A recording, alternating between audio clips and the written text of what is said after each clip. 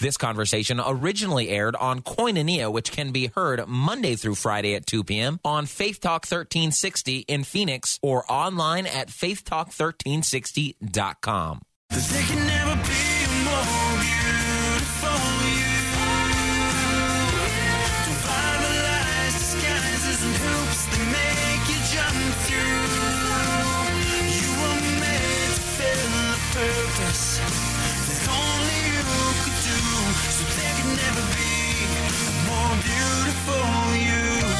It's been nearly a month ago, and I had a chance to talk to Johnny Diaz, and I asked him about that song. I said, what is the song? And in our conversation, I said that fulfilling God's plan for your life. Yeah. And that's what he had just said. And that we're in this as community. Yeah. That we are in this as community. And I said, Johnny, name of the show's Koinonia.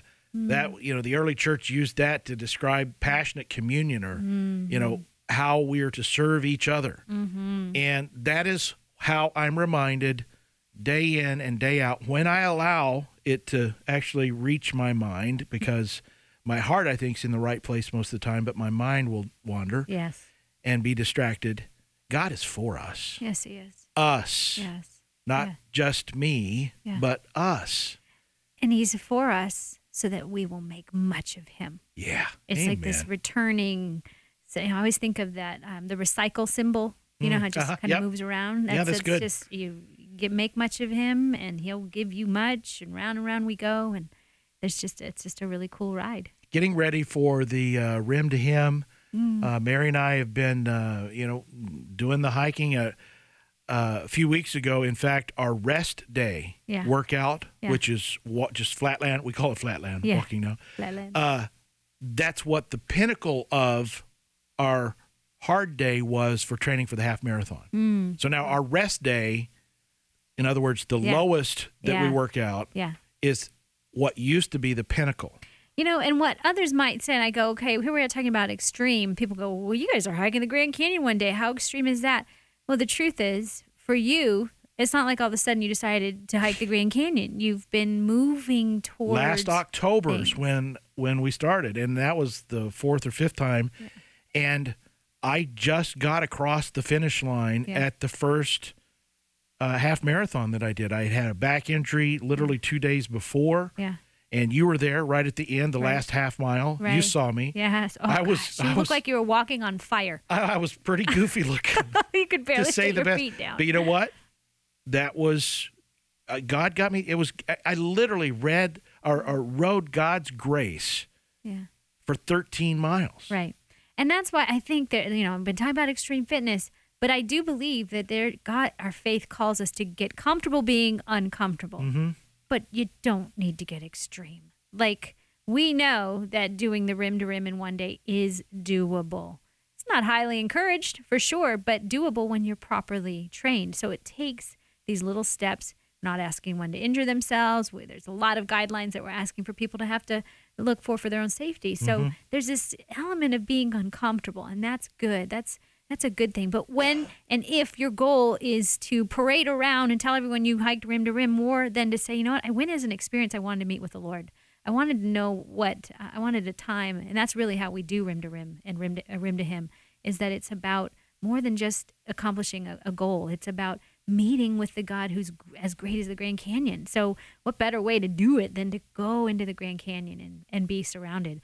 So as extreme as that might sound, we definitely have a different approach. And kind of that today, we're kind of, there's exceptions to an extreme. There's the extreme exception of one thing. The exception to extreme would be the extreme thing of surrendering. Reckless abandon is how I when you say I'm thinking reckless abandon, I am going to give myself over completely and fully. Amen. That is what some would call radical or Jesus freaks, but you're extreme. If there's one thing you're supposed to be in, that's it. Pursue that. You know what? You got called a Jesus freak on the top of the Humphreys Mountain or close to it. I had some eyes up there when you ladies went hiking. Yeah. And just by your actions, before they even heard you speak, they knew Did they? that you were worshipers of Jesus. And why? because each of you went off and were by yourself, and that's it right. was He did obvious say that. that you guys had a higher power. Yeah. That was the first thing he knew. He didn't know anything about you guys. That's right. He told us it was a friend of yours. Yeah, we were up on a mountain together, didn't even know each other, and we happened to. I knew both of you, and I knew you were there, and I'm trying to get you connected, and I'm trying to play God's role. And no, he's got this, okay, Tom? But Eric Peterman, my chiropractor, he's been on this program. Yeah. We've talked about hydration. We've talked about a lot of things. Yeah. But he knew by your actions that you were believers. That's so cool. Wow, I got to tell my team that. That was cool because, I went up there with them. And that's what we are. We're just extremely, like I said, I do one thing, Jesus, and it overflows into every area of my life. I happen to specialize in fitness, but I believe it blows into your finances and into every area. Extremely pursue his extreme love for you because it's back to that kind of recycle symbol. So I want to read a letter to you because I think it's encouraging when we can identify with someone's specific need and we go, oh my gosh, that's me. Because I can talk about theory and concepts and things all day, but let's look into what the heart of a particular person. I received this on my Facebook wall, not on my wall, but in an inbox, and asked her if it was okay to read. She said yes. So this is from a woman, and she says, okay, so pray for me through this.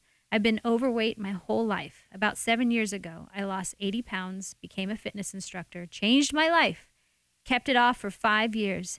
Then came the slow regain.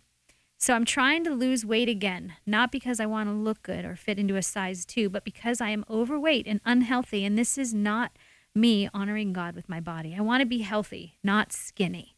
I'm an emotional eater with a tendency towards compulsive eating disorder, bulimia without throwing up. And according to studies, my disorder, quote unquote, is the hardest kind to recover from. But we all know someone who can work miracles. And if anyone can get me in recovery, he can. Anyway, anytime I've lost weight in my life, I've white-knuckled it and controlled it. I've counted calories, heavy exercise. I monitor every crumb, log it, count it, weigh it, measure it, report it, obsess over it, etc. Then I log my weight and monitor it, log it, report it, analyze it, stress over it, obsess over it, etc. I've been in prayer, and I can feel, I think, God nudging me that there is more. There is freedom from the calorie counting and the scale obsessing. There is more. How about I wake up and get in the Word, make healthy eating choices as much as possible, work out because it feels great when I'm finished and because I have goals like the Grand Canyon, she's going to be doing rim to rim, and not worry about the calories or pounds. How about eating the way God designed? Hunger, full, satisfied, and the foods he created, fruits, veggies, water, meats, dairy, whole grains. How about I move my body in ways that I enjoy? Because truly the best kind of exercise is the kind you will do, the kind you like to do. How about reading the Bible and praying every day and maybe logging some of that? Feeling weird and unsettled, but I'm putting away my scale, maybe even putting it in the garbage can, and my weight calendar where I log my weight every morning and often make frowny faces, logging off of Fit Day, Daily Burn, and all those other calorie counting websites, and stepping out in faith today. That with God and through God, I can do the right thing, one positive choice at a time. The scale on my calendar don't measure my worth. I am not how much I weigh. I am not how many calories I eat. I matter. God loves me. I am enough. I am enough. Tears in my eyes. I am enough. It's good stuff. It's good stuff. To which I replied, friends, this was my reply. Amen, amen, amen, and amen. May God himself, the God who makes everything holy and whole, make you holy and whole and put you together, spirit, soul, and body, and keep you fit for the coming of our Master, Jesus Christ. The one who called you is completely dependable. If he said it, he'll do it.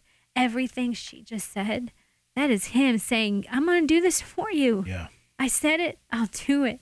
So this is extreme. It's extreme for her to throw away that scale. Yeah. It's extreme for her to get off those websites. And the Father says, well done.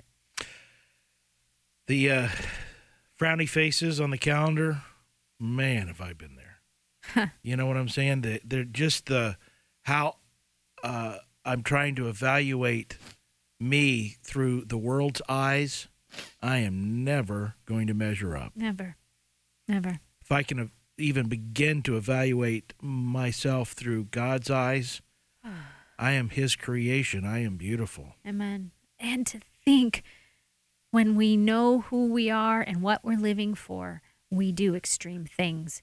We become extreme, radical pursuers of God's love and givers of that same love. And then the world that you see that's broken and hurting, and you get mad and go, why, God, why? Well, then you become part of the solution and you have a purpose. And then back to that logo of recycle, you get in and it just starts to toss you about in amazing ways. I think last year, if you'd have said that, Tom, you're going to do 3 half marathons before the middle of the year, yeah, I'd have said that's pretty extreme. Amen. But by God's grace, By I mean, God. Yeah. we're already on the other side of that. Yeah. And yeah. God's taking me to bigger and better things. Extreme fitness, friends, it is defined by surrendering to God's loving ways. That is extreme. Be extreme by surrendering. Surrender means to cease resistance to an authority or an opponent. God is not your opponent. He is your authority, though. So surrender. Abandon yourself entirely. It's in surrendering that you are saved, right? It seems weird, but you see that kind of waving the white flag as defeat, but it's actually in the kingdom that we're then rescued. You laying down and saying, I'm done doing it this way, I'm done trying to be extreme and take control, is actually the first step towards your freedom, your wholeness, a life you never knew, but a life you've been made for. Yeah. Wow, that is good. So very good. I am so blessed. I don't even know, it's just spending time with the one you love helps you learn how much you are loved. Yeah. I just don't think we do enough of it. I think we know, or we go to church and we learn God's word, and we're not desperate for it to go deep into us and become the soil that things grow out of. We just kind of put other things in, right? I mean, there's so many things. And so I really believe, like in Nehemiah, when the people return to God's word, because they've been so banged up, they've lived their life in captivity, they've done everything they could. When they returned, then life thrived, and they said, this is what we're made for, to worship God, to make much of him. God has created you for a plan and a purpose. He's given you gifts, and they don't have to look like anything else. One more thing with Johnny Diaz from about a month ago, I said, sounds like you, and I learned this from you, it sounds like you may be suffering from the disease of comparison. Haven't we all? Amen. And, when you're looking to God for your love and your value, he's going to love you fully and completely. Yeah. And then we're really free. Then we're just odd people to the world, and that's what the world needs more of. Amen. Thanks, Elisa. You're welcome.